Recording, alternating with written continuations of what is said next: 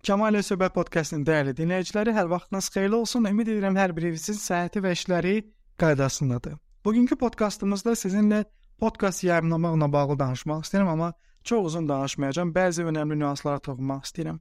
Aranızdan bəzi yoldaşlar var ki, mənə yazırsınız və qeyd edirsiniz ki, çox önəmli, dəyərli, faydalı hesab etdiyiniz məlumatlar var, amma və lakin paylaşmaqdan çəkinirsiniz. Belə şeylər olur əlbəttə ki, Azərbaycanda xüsusilə bu xanımlarda baş verir. Xanımların bəziləri yazırlar ki, Kamal, doğrudan da əlimdə elə məlumat var ki, mən bunu paylaşsam çox insan buna yararlanacaq, amma bu video formatda olsa yaxşıdır və mən bunu video formatda paylaşsam mənim yaxınlarımdan, ailə üzvlərimdən məni qınayacaqlar, yaxşı baxmazlar birdən və s. Çox təəssüflər olsun ki, bizdə hələ də belə şeylər var.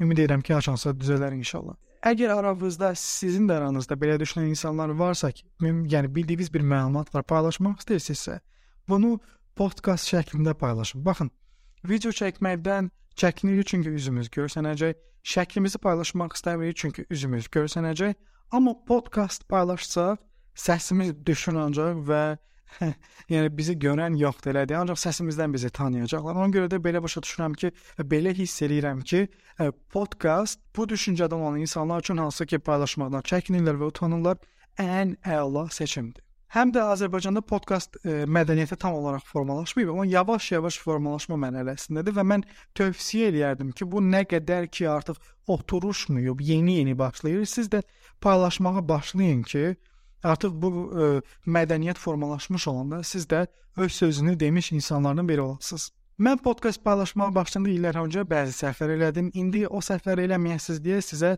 bəzi proqramların adını deyəcəm burada şifahi olaraq və eyni zamanda bu podkastın açıqlama hissəsində də proqramların adını qeyd edəcəm ki, çox əziyyət çəkmədən podkastlarınızı daha asan və keyfiyyətli şəkildə paylaşa bilərsiniz. Spotify-da birbaşa olaraq podkast paylaşmaq olmur. Yəni hansısa bir üçüncü bir proqramdan istifadə etməlisiniz. Daha doğrusu ikinci bir proqramdan istifadə etməlisiniz ki, onun vasitəsilə Spotify-da öz podkastlarınızı yayımlayasınız və bu proqramın adı Acast-dır. Deyirsən Acast oxunur yəqin ki, Acast.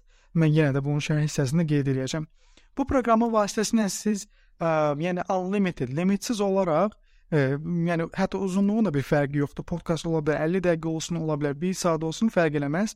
Podkastlarınızı yayımlaya bilərsiniz və üstəgəl statistik məlumatlara da baxa bilərsiniz. İkinci məsələ, podkastlarınızın keyfiyyətini qaldırın. Yəni səs keyfiyyətini qaldırmağa çalışın. Məsəl üçün mənim son bir neçə podkastımın səs keyfiyyəti yuxarıdır. Çünki başqa bir proqram var, ödənişsiz bir proqramda ondan istifadə eləmişəm.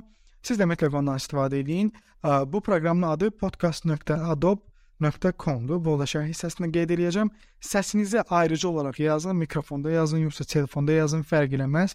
Daha sonra o səsi o proqrama yükləyin və avtomatik olaraq həmin o proqram, həmin o sayt sizin səsinizin keyfiyyətini dəhşətli dərəcədə, nəzərə çarpa biləcək dərəcədə qaldıracaq.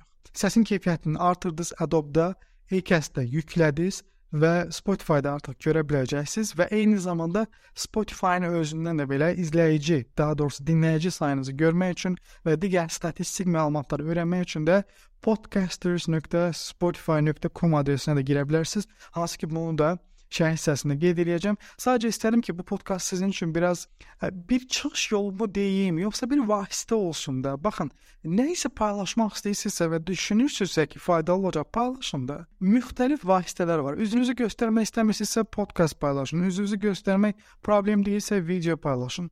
Yəni çox insan üzünü göstərmək istəmir, normal bir şeydir, mən qınamıram. Ona görə də məhz sizlər üçün podkast deyilən bir şey var. Ancaq səsiniz gələcək və rahat şəkildə evinizdə, öz komfortunuzda oturaraq, uzanaraq podkastınızı yaza bilərsiniz. Əmin olun ki, əlbəttə ki, səs keyfiyyətli çıxır.